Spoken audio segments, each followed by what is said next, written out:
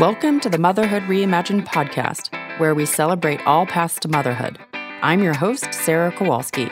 Whether you're contemplating becoming a single mother, trying to be one, or already raising kids, this is the place for inspirational stories, expert advice, and informative guides celebrating those who didn't follow the rules as they share the heartache and joys of their paths.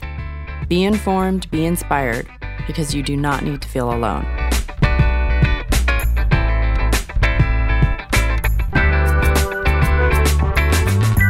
Hello, and welcome to today's episode of the Motherhood Reimagined podcast. Thanks for joining me. I just wanted to mention my closed Facebook support group called Motherhood Reimagined Support that you can find and join and get support for any stage of the journey. So you can go over to Facebook and find that. I'll link to it in the show notes as well. And thanks so much for reaching out to me and telling me how much you enjoy the show. It really helps me keep going and stay motivated and also know what you guys like and what's working for you. So every time you tell a friend or write a post to me or post a review, it helps me so much and keeps me so motivated, and I appreciate it. And finally, I launched my solo and pregnant support group as part of the Tribe membership last week, and I'm so excited about it. We're going to do a lot of work around working on how you've gotten support in the past.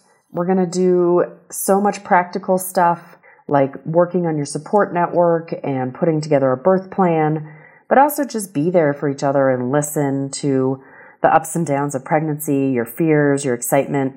I think going through pregnancy alone, it can be hard to find someone who wants to kind of geek out with you on all the details and really witness this amazing transformative time of your life.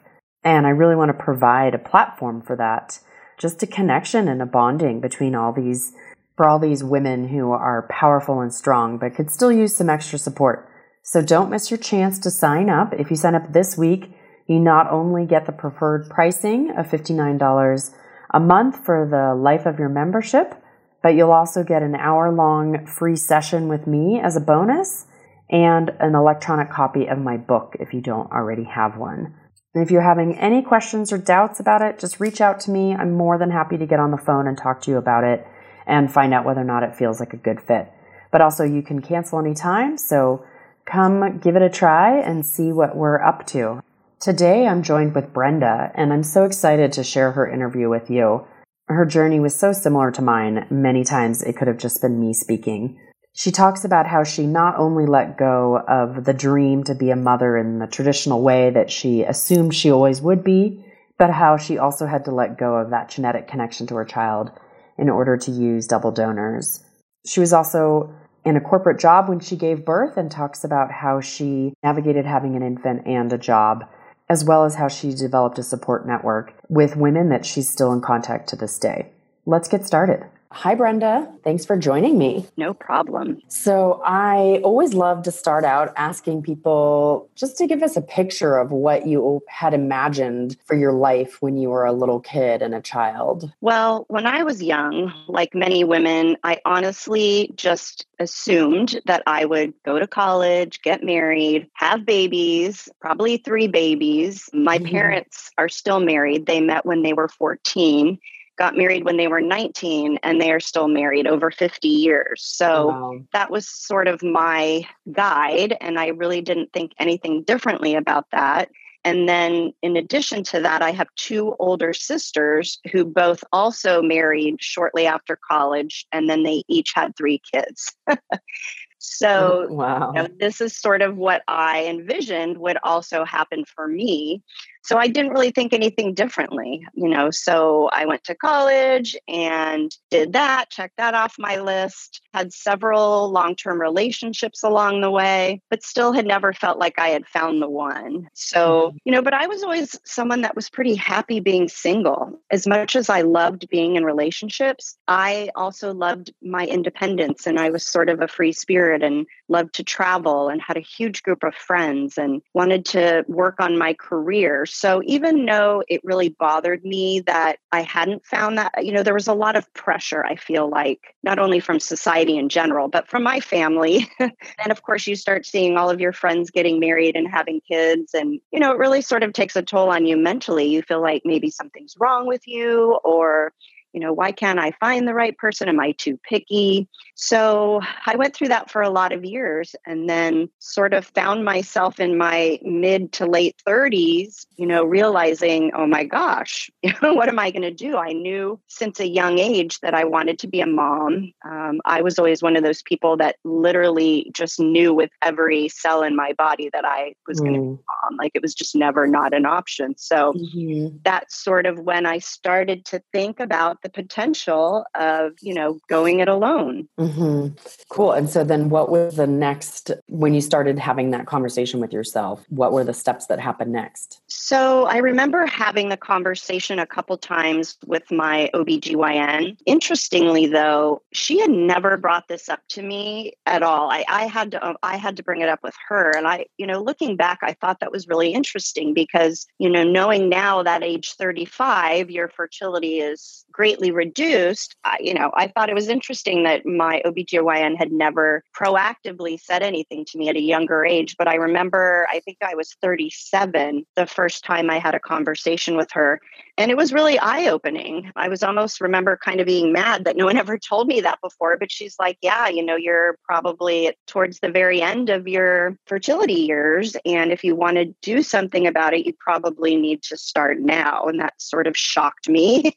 Because although I had been thinking about it and doing it was a big deal. So the good thing is that really did get me thinking, and I started doing some research and Googling, and, this was almost 9 years ago. So there was some, there was some information out there, but not a ton. So the next year, when I went back to my OBGYN, we talked about it again. And that's when I absolutely made the decision that I was going to try to do this. So for me, the next step was really making sure that, it was possible. Like, financially, could I do this? Do I have the right support system in place? How am I going to do my job? What are the expenses after you have the baby? So I really started to think through all that and sort of put some of those things in play.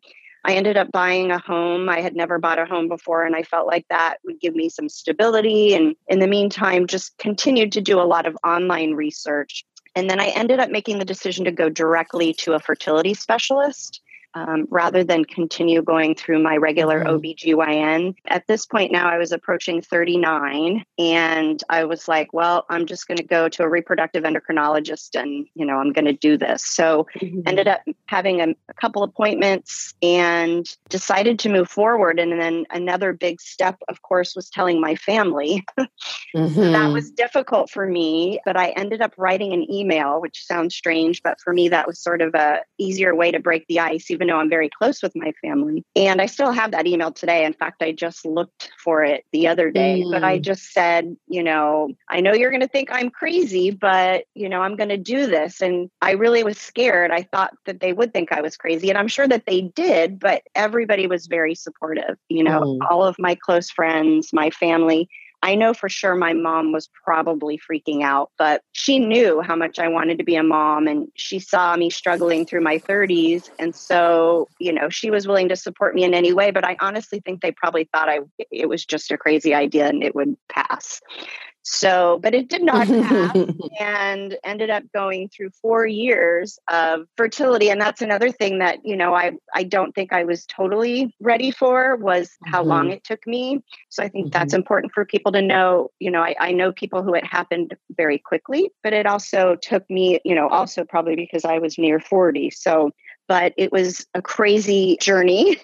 But one that I got through, and, I'm so glad that I did, because now I have this beautiful little boy. So that was sort of my path to, starting with this process. Awesome. So I had a very similar feeling when I went to my OBGYN. She never brought it up to me in my late 30s that my fertility, like that I should be aware of that. And then when I did finally bring it up, she was so casual about like, yeah, you're getting close to 40, and gave me some like facts. But I feel like that's one thing that's so common. It's like we spend our whole lives not getting pregnant and talking to our OBGYNs about how not to get pregnant. But I really feel like it needs to be something that doctors or OBGYNs sort of bring up throughout our 30s and late 30s, because you're not the first woman who has had the exact same experience as myself of like being like, what? Like I really feel like I was never really explained to how finite fertility is. Like we see all these images in the media about people getting pregnant really late, and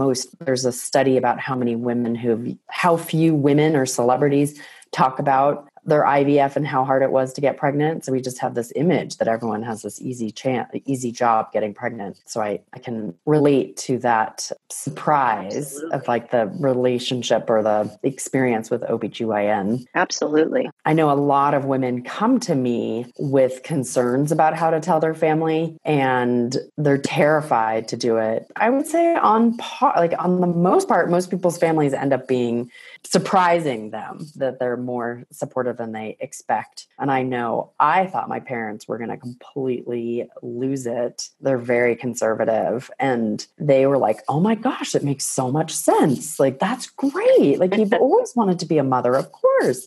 So I just think it's nice for people to hear, especially when it's a surprise, because I think there's a lot of women who it's a big hurdle to get over for a lot of women to share it with their family. You said you ended up in IVF for a long time and basically a 4-year process. Can you walk us through a little bit more of those details and how you ended up getting pregnant in the end? Sure. So like many, I started with IUIs, that's sort of the easiest way to start. And even though I was 39 going on 40, I thought, after doing some testing, they thought, well, the chances are slim, but let's give it a try. So I did 3 IUIs back to back and no success. And those obviously took almost a year, because after one, I think you have to wait 30 days to start the next and 30 days to start the next. So by now another year has gone by, and now I'm, 40 going on 41, and I've had 3 failed IUIs. And so we redid some of my testing, and, the outcome was not good for my own eggs, which was pretty traumatic to hear, because then you're sort of thinking, oh, this is the end of my journey. Because just as I thought that I would never, ever become a single mom, I never, ever, ever thought that I would try to have a child with an egg donor. I mean, it was hard enough to swallow the sperm donor part, but quickly I had to make a decision that, either I don't become a mom or I consider an egg donor. And that was really difficult. But surprisingly, I got through that pretty quickly, because I thought to myself, what is the end goal here? The end goal is to be a mom. And I had also considered adoption. So I thought, well, this is kind of like adoption, but I get to carry, because I think I heard another person say this. It was very important to me to carry a child. The whole pregnancy part and being pregnant, that to me is a huge part of becoming a mom for me. So although I still was going to consider adoption, should this journey not be successful, that thought process helped me get through the decision to try an egg donor. I thought, well, I can only afford to do 1 round of IVF. So my doctor said, if we use your eggs, you have about a 7% chance. And then if you get pregnant, you have a 50% chance of miscarrying. He said, if we go with an egg donor, you have about a 70% chance of getting pregnant. So as soon as I heard that, I was like, okay, let's do this. So I ended up having to fairly quickly choose an egg donor. I still was using the same sperm donor that I had chosen. Thankfully, the OBG or the fertility specialty group that I went to, they have their own egg donor program. So in-house. So I was able to quickly choose someone from their program, which made it the process a little bit more quick and easy. And so we just went that route. And I ended up doing in December, before I think my 41st birthday, a round of IVF. And I think we got out of it maybe 7 embryos. And then right in January, we went ahead and implanted the best one. And sadly, of course you're like, this is it, I'm going to have my kid. I'm so excited. And I got pregnant, but I miscarried at 9 weeks. So, and that's the whole miscarriage thing is a whole nother, after 4 years of so many drugs and so many, doctor's visits and so many ups and downs. And then I finally get pregnant. I finally decide to use an egg donor, and then I finally get pregnant, and then I have a miscarriage.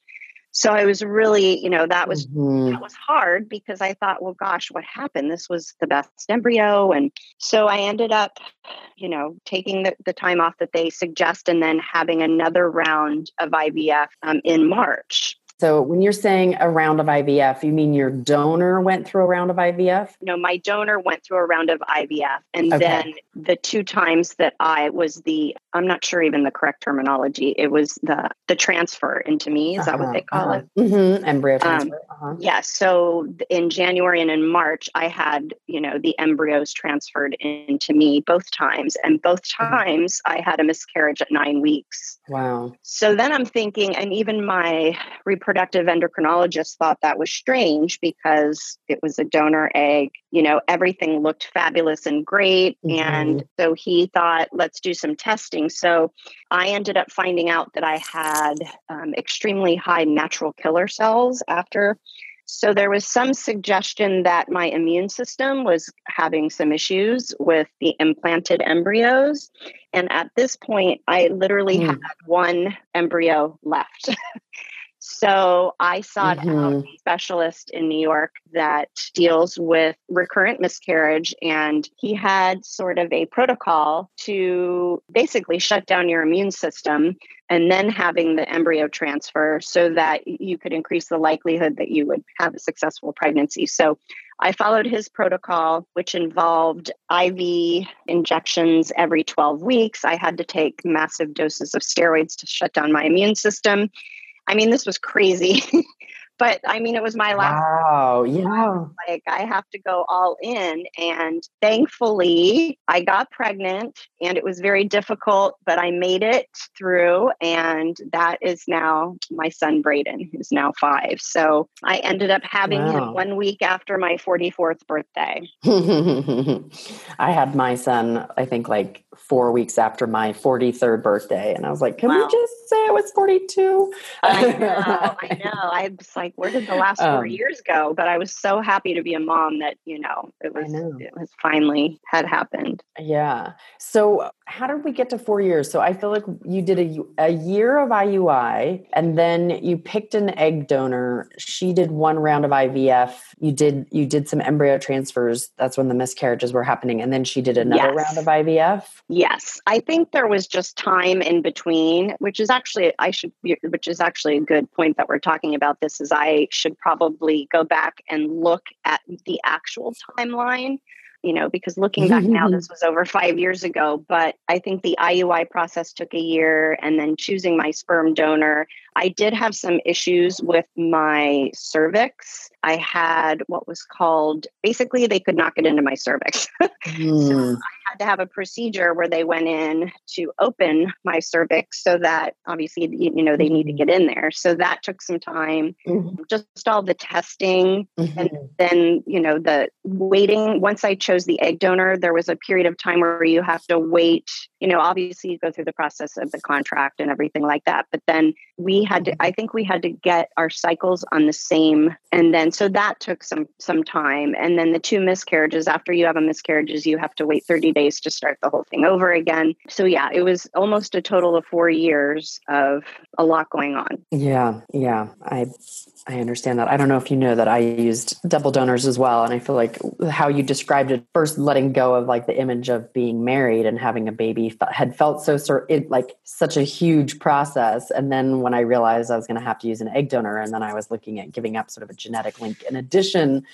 to all these other things I felt like I had already given up. It felt it felt really difficult and really hard. And One thing that I should mention that helped me get past the donor egg scenario is I was very scared at my age of complications, or, just the thought that being 44, that, there's a chance that I could miscarry or have issues. So it did give me a little bit of comfort knowing that an egg donor's egg was much younger and probably a lot healthier. So that helped me sort of cross that bridge too, is thinking, okay, that this is going to give me a better chance of having a healthy baby. So that helped a lot too.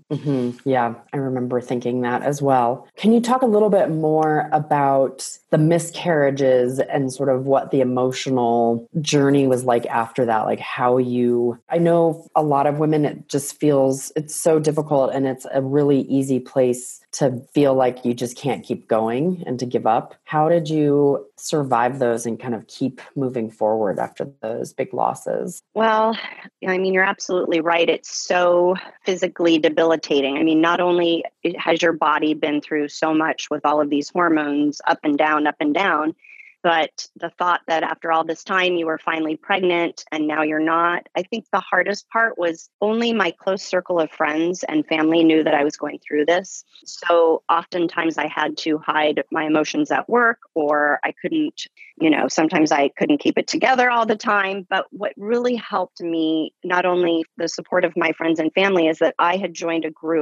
a local group of other women who were also embarking on the same journey. And in that group, I met a smaller group of women, and we literally became like a little family. All of us were going through the process of trying. Many of us had a lot of ups and downs. And so if it wasn't for that small group of women, I don't know if I would have kept going, or I don't know, because in a weird way, my situation, as crazy as it was actually better than some of these other women's, who had 6 miscarriages, or so we just were all really there for each other and able to help pull each other out of these times of sadness or uncertainty, or so that really helped. And then just, the drive that I just knew for sure I was put on this earth to be a mom. So I didn't understand why it was taking so long or why this was happening to me, but I knew that I had to figure it out and I had to keep going. So I guess it's a combination of things, but it was tough. I mean, I think I wrote down in my blog that my friends threw me a birthday party right after my first miscarriage. And it was at a restaurant, and I literally had to walk out the back door. I had to sneak out and leave because I was so upset and I was trying to hold it together. And I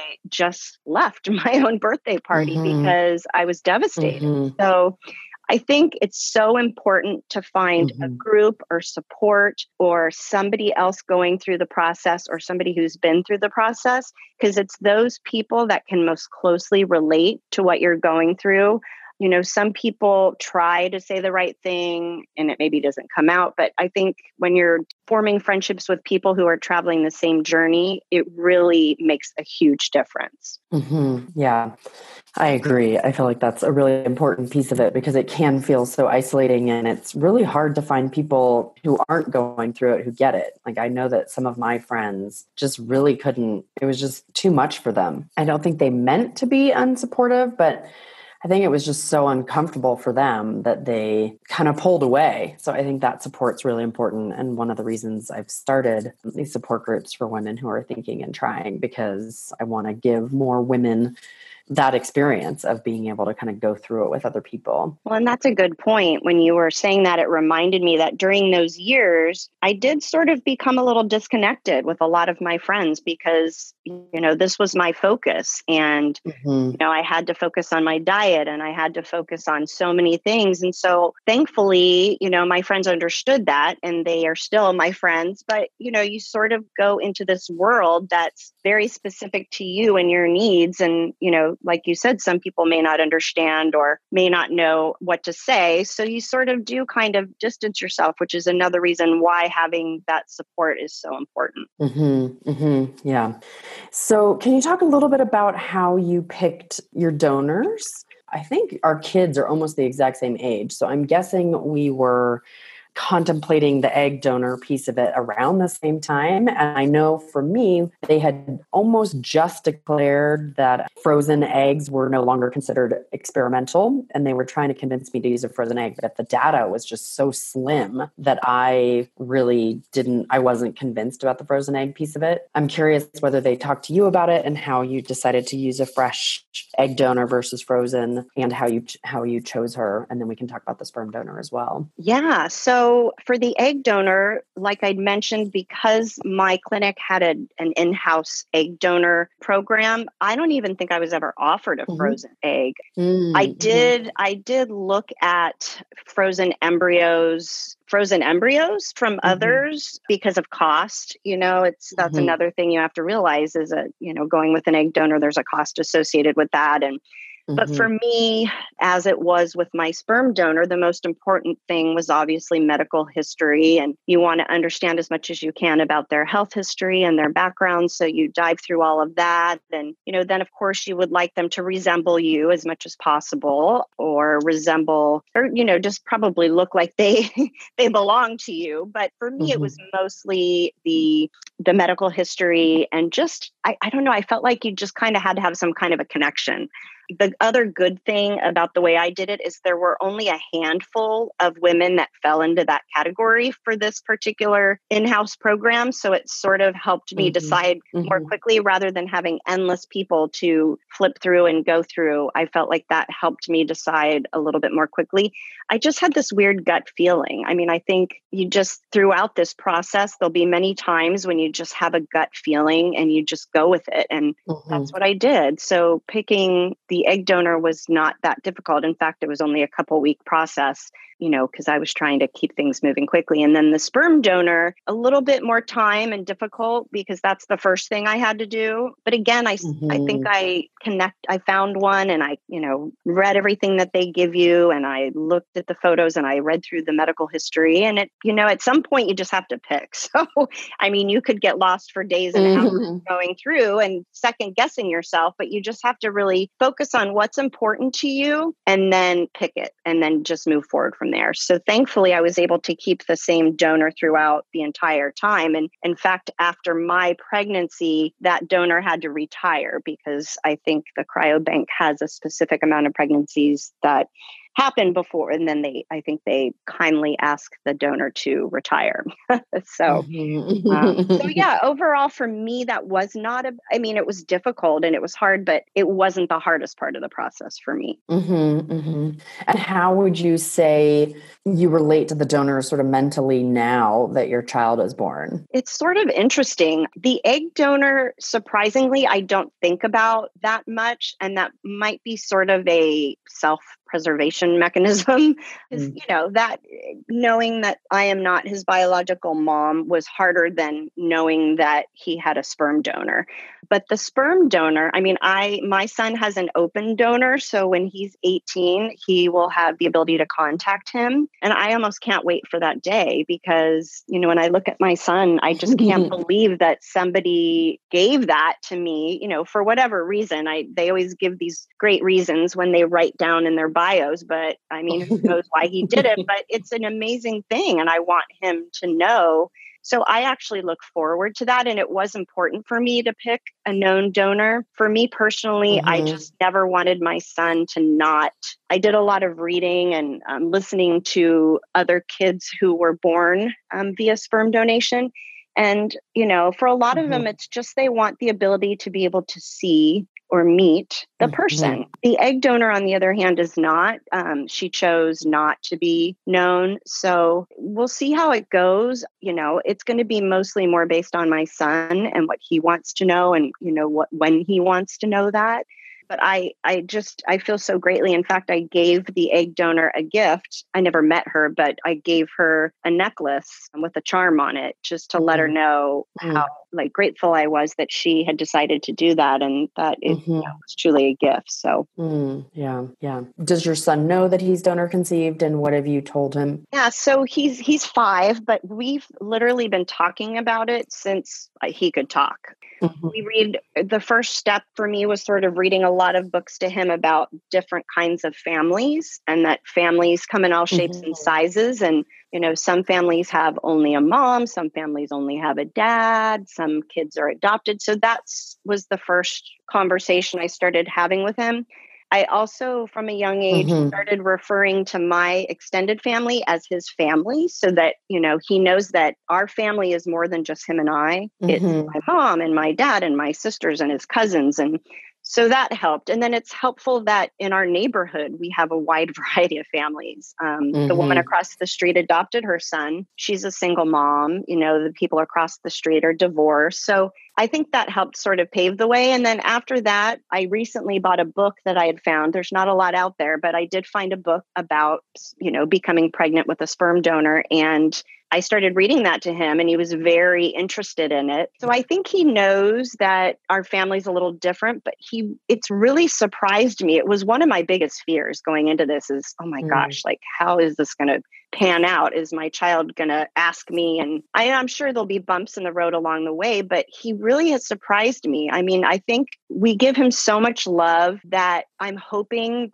that gets him through it. And thankfully, the world is becoming a different place now. There's more inclusion, and it's not so uncommon anymore to have, a modern family, I guess you would call it. Mm-hmm. That's really where as far as we've gotten, and I did make a book for him. I put together everything from my journey, and won't share that with him anytime soon. But when he's ready, I hope to be able to share that with him. Mm-hmm. So, he knows the full story and he knows everything. Awesome. And have you mentioned the egg donor to him or only the sperm donor at this point? Only the sperm donor, because, and this is actually one of the things that I would love to do at some point, is write a book about kids who were born from both double donors, because I don't think there's one that exists. So yeah, we haven't talked about that yet. I'm sure we'll get there soon. And yeah, I have to even still figure out how I'm going to because I don't know at 5 if he even understands that yet. So I think we're just slowly going at a rate at which, and it's kind of like it comes up in natural moments. Like one day I just decided to pull out that book and we read it, and he wanted me to read it to him 5 more times. And so I was like, okay, so he's interested now and he likes this. And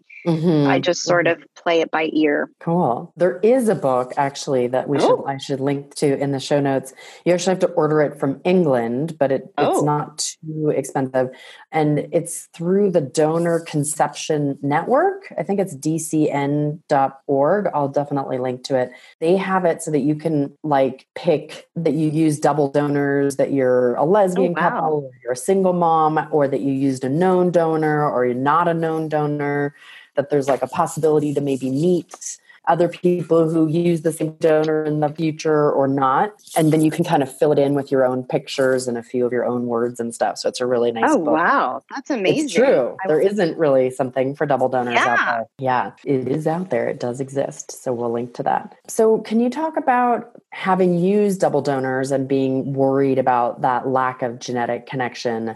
How would you say that lack of genetic connection in any way has impacted your bond or your relationship with your child? For me, absolutely not. In fact, I should say, because I don't have a biological child, I don't know the difference, but I will tell you that not a moment in a day comes along where I feel like he's not mine. I honestly, because I carried him and gave birth to him, and my mom seriously thinks that because of that, some of my DNA got in with his DNA, but I really don't at all. I mean, I love him with my whole heart and soul. And honestly, I don't even think about it most days. It's just he's my son, and he's very tall and I'm very short, and he's blonde and blue-eyed. So I think people sometimes look at us but he is so my son, and we're actually very, very close, probably because it's just the two of us, but we are very close. And that was something I worried about is, am I going to be able to look at this child and feel that kind of love that, a natural birth would give? And I do immensely. So, if anybody's worried about that, I have no issues with that at all. I honestly feel like he's my kid. Awesome. I love to capture that, because that sentiment is actually the reason I started the podcast, because I work with so many women who are contemplating egg donation, and it's their biggest fear.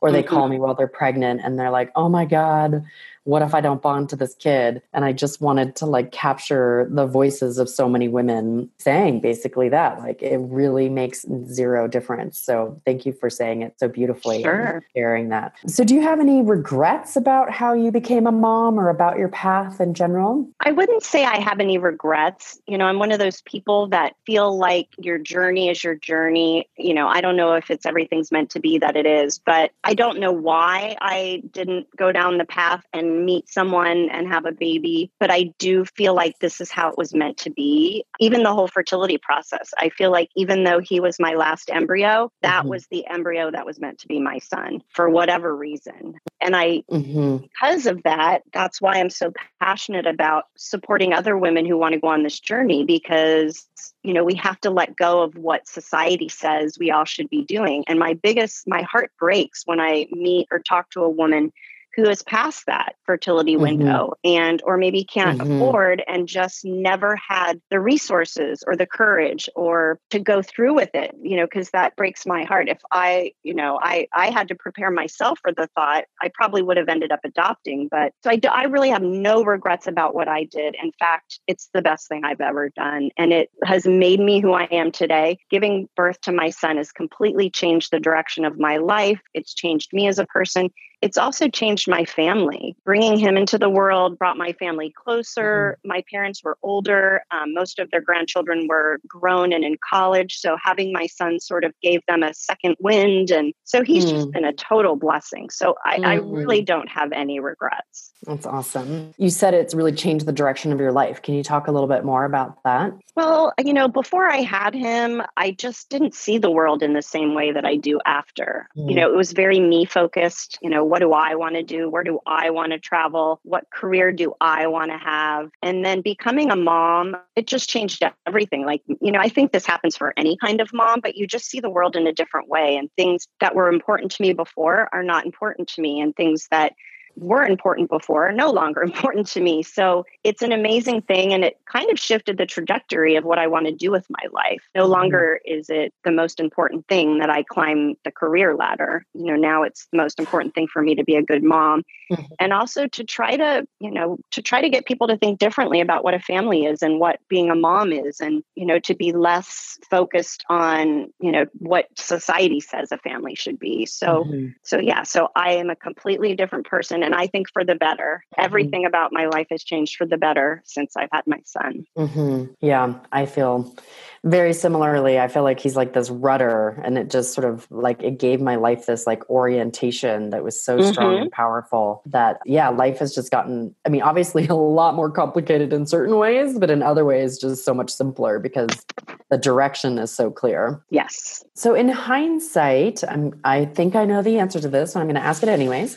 In hindsight, would you do anything differently based on what you know now about how things turned out and how great? I think if I had been educated from a younger age, I probably would have done this a little bit earlier and maybe had the chance to use my own egg.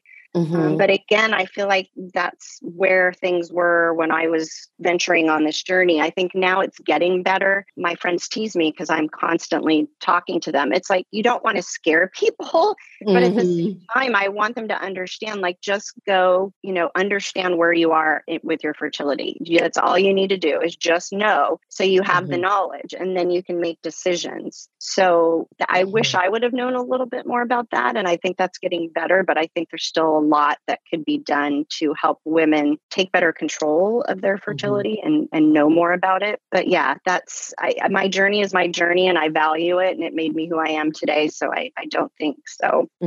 Great. Thank you. And have you dated at all since you were pregnant or your child was born? I have. I have attempted to. As you probably know, being a single mom and I was working full-time corporate job, there's not a lot of time. So, right. Not only is it difficult to date as a single person without being a mom in your 30s or 40s.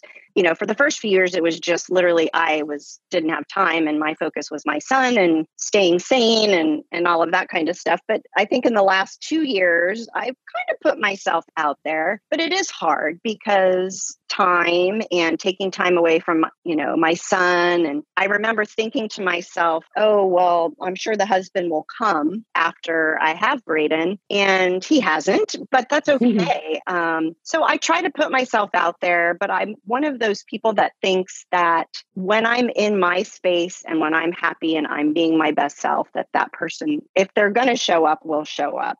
But I also believe they're not just going to show up at my front door and knock on the door. Like, I have to put myself out there. So I'm trying to do more of that. I would love for my son to have a father, but thankfully I have brother-in-laws and my son is very close with my dad. So it's not as much of a priority as it used to be, but I would like it if it happened. Let's just say that. But it's not, it's not the be all end all. In general, can you talk a little bit about how you've gotten support and how you've built your support network? Yeah. So there's a local group in San Diego that I Googled back when I was 39 and said, there's got to be other women out there who've done this. And I started going to their meetings, and they set it up similarly, like thinkers, triers, and then obviously the women who've had children.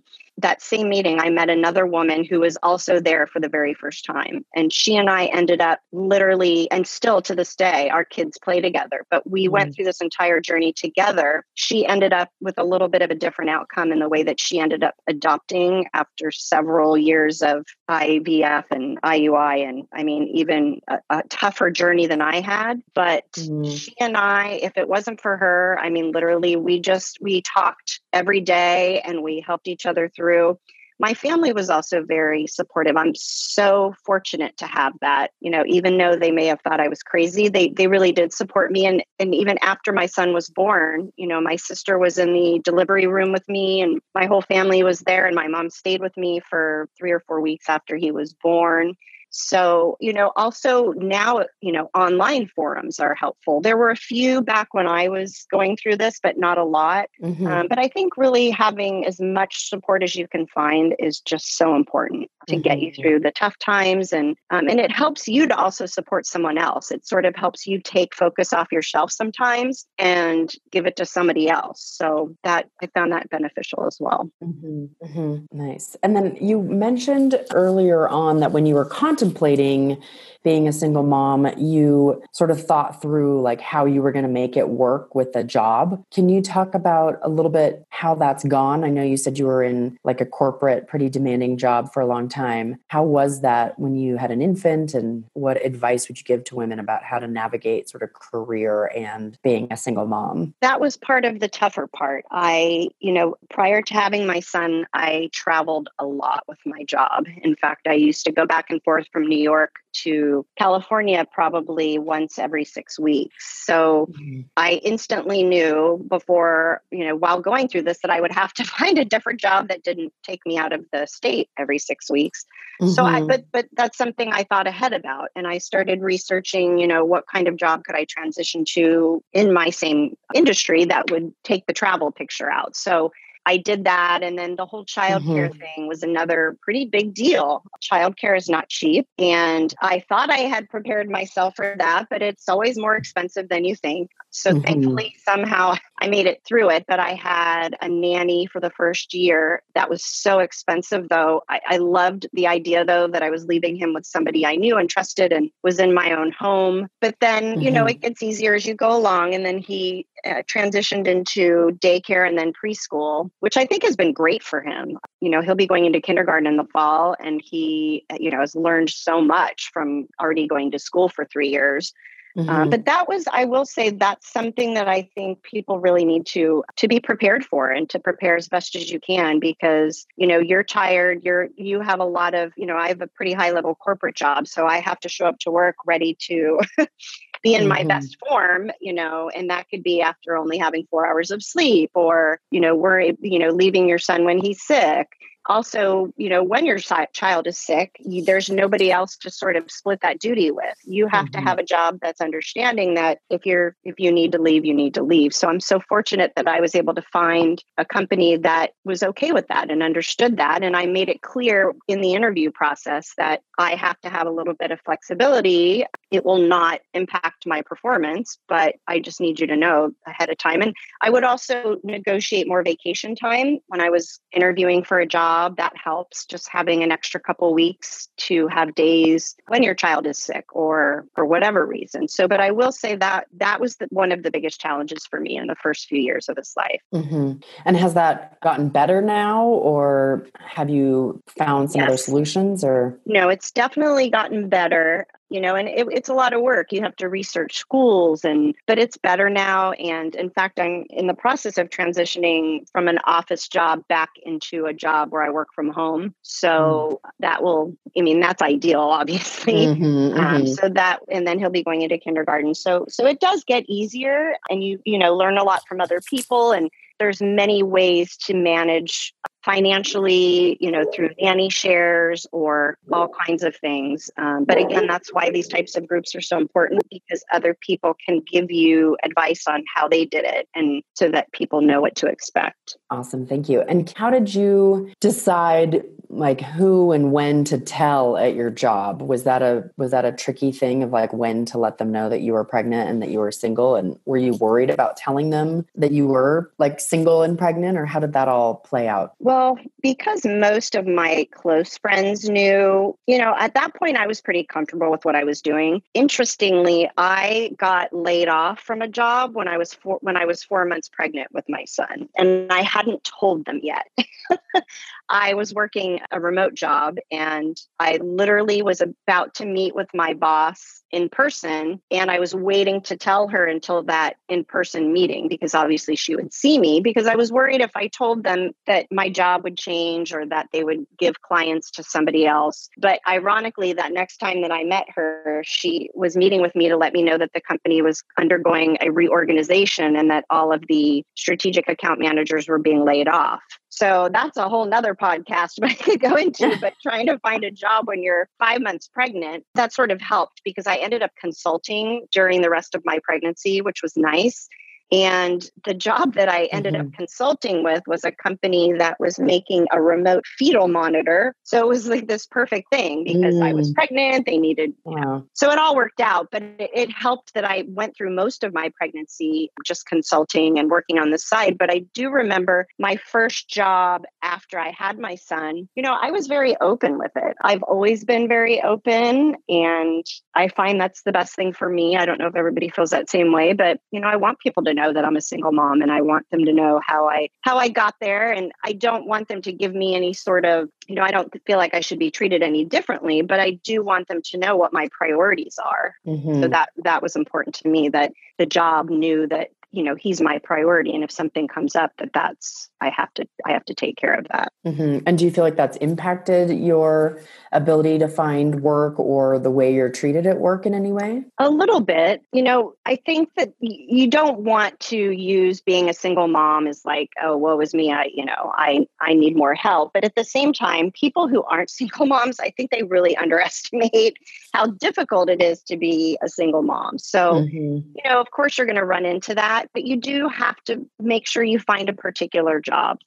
I had a job at one point that was very high stress, a lot of hours, it wasn't going to be for me, because I had to always have my focus on my son, and that wasn't going to be the best environment for me. So you have to sort of be flexible and think, what's a job that, can financially get me where I need to be and is something I enjoy doing, but allows me the flexibility to, because the last thing you want to do is be stressed out all day and then come home and try to be a good mom. That does not work.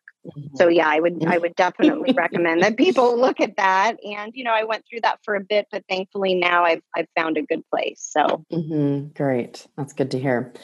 What advice would you give someone if they were struggling to become a mother or at that crossroads of trying to decide whether or not to do it on their own or in some way just completely reimagine what they thought was in their cards as being a mother? For me, I would say first and foremost, just follow your heart. I mean, I think we all know deep down what we want in life and what we're good at. And if being a mom is so important to you, and if you really feel like that's part of your journey, then you just have to follow it. I would also say do your research. Knowledge is power. So the more you know about the process and the more you understand about how to get there, I think the more empowered you'll be and the better you'll feel about doing it. And then just be your own advocate going through the fertility process. I think it's so important that people understand what is going on, what the shots are for. What are the shots? What is this doing to your body? Because I think that there's a certain degree of, the doctors will do what they do. But like in my case, when I realized I may have an immune response to my miscarriages, I knew that I had to seek out information on that. So I had to do research and find a physician in New York that specializes in that. And his protocol literally, I think, was the reason I got pregnant with my last embryo. So just educate yourself, be your own advocate, find a support system, and just follow your heart. And don't worry what anybody else thinks. If it's important to you, then you do it. And you'll be surprised that, people are so interested in what I did. And 9 times out of 10, they want to hear the story. Oh my gosh, I want to hear more. That's so great. The next thing you know, people are calling you and saying, I have a friend who wants to do this. Can you talk to them? And so, but just be smart about it. Educate yourself. But in the end, if it's what you want, I would say don't let anything stop you. Yeah, awesome. And in what ways has being a mother been different than you expected? You know what? I don't think it's been, well, obviously it was hard. Everybody says that. Everybody knows and tells you it will be hard, but it really does push you to the limits. I always thought I was the strongest person in the world who could multitask like the best of them. But it really does press you to your limits in every way. But that's what makes it so rewarding is, it pushes you to your best self. And it is very hard. But in the end, you get through it. And the rewards are so much more than the challenge. You get through it and then, you just look at this person that's like amazing. So yeah. So what do you like least about being a mother? Well, I wouldn't say there's anything I like least or don't like, but I will say that it's very challenging. Having the energy and just having the mindset to get through each day is very, very challenging, which is why finding support is so important. But I must say, outside of that, the rewards are far greater than the challenges. So, it's surpassed what I thought it would be tenfold. And what do you love most about being a mother? So much. One of the things that sort of surprised me is when you have a child, you sort of get to see the world again as a child, which is so important. Holidays become so much more exciting. Everything becomes so much more exciting because you're literally like reliving life through this person. And it just brings out the best in you and their innocence and they're funny and it just, all of that is one of the things I love the most. And then just experiencing a type of love that nobody understands unless they become a mom. I have a huge family that I love and they love me and I've had boyfriends that I love. But until you have a child, it's just this amazing love and it truly changes your life. And, even though my son was from a double donor, that still happened and it's indescribable. And so that's one of the things I love most is that I get to experience this amazing relationship with my son and I get to, help him grow and teach him and guide him. And it's really one of the best things. So, I could go on forever about what I love the most. But, for anybody who wants to be a mom, it truly fulfills all of those wonderful things that you've always wanted. Yeah. And any other advice you'd like to add before we close? Just, like I keep saying over and over, just find what I call your tribe. It may take a while for you to connect, you might not connect with certain people at first, but you'll find someone or several people that will want to go on this journey with with you. And I think that that really helps you make decisions. It helps you, when you hit a bump in the road. It's also great to have someone who just understands what it's like to stick a needle in their stomach, or somebody who understands what it's like to have to sneak out of work to go get blood drawn 3 times a week. So that I would say is, and then like I said, educate yourself and be your own advocate and push for things and follow your heart. Yeah. Awesome. I really appreciate you joining us. Your story is incredibly similar to mine. And I feel like a lot of it could have been myself speaking as well, but it's just really nice to hear it from a slightly different angle and different words. And it was just really nice to spend this time with you today. So I really appreciate it. Thank you. No, I appreciate the opportunity to be able to share my story. Awesome. I hope you enjoyed my interview today with Brenda. I really loved hearing a story so similar to my own and so close to my heart.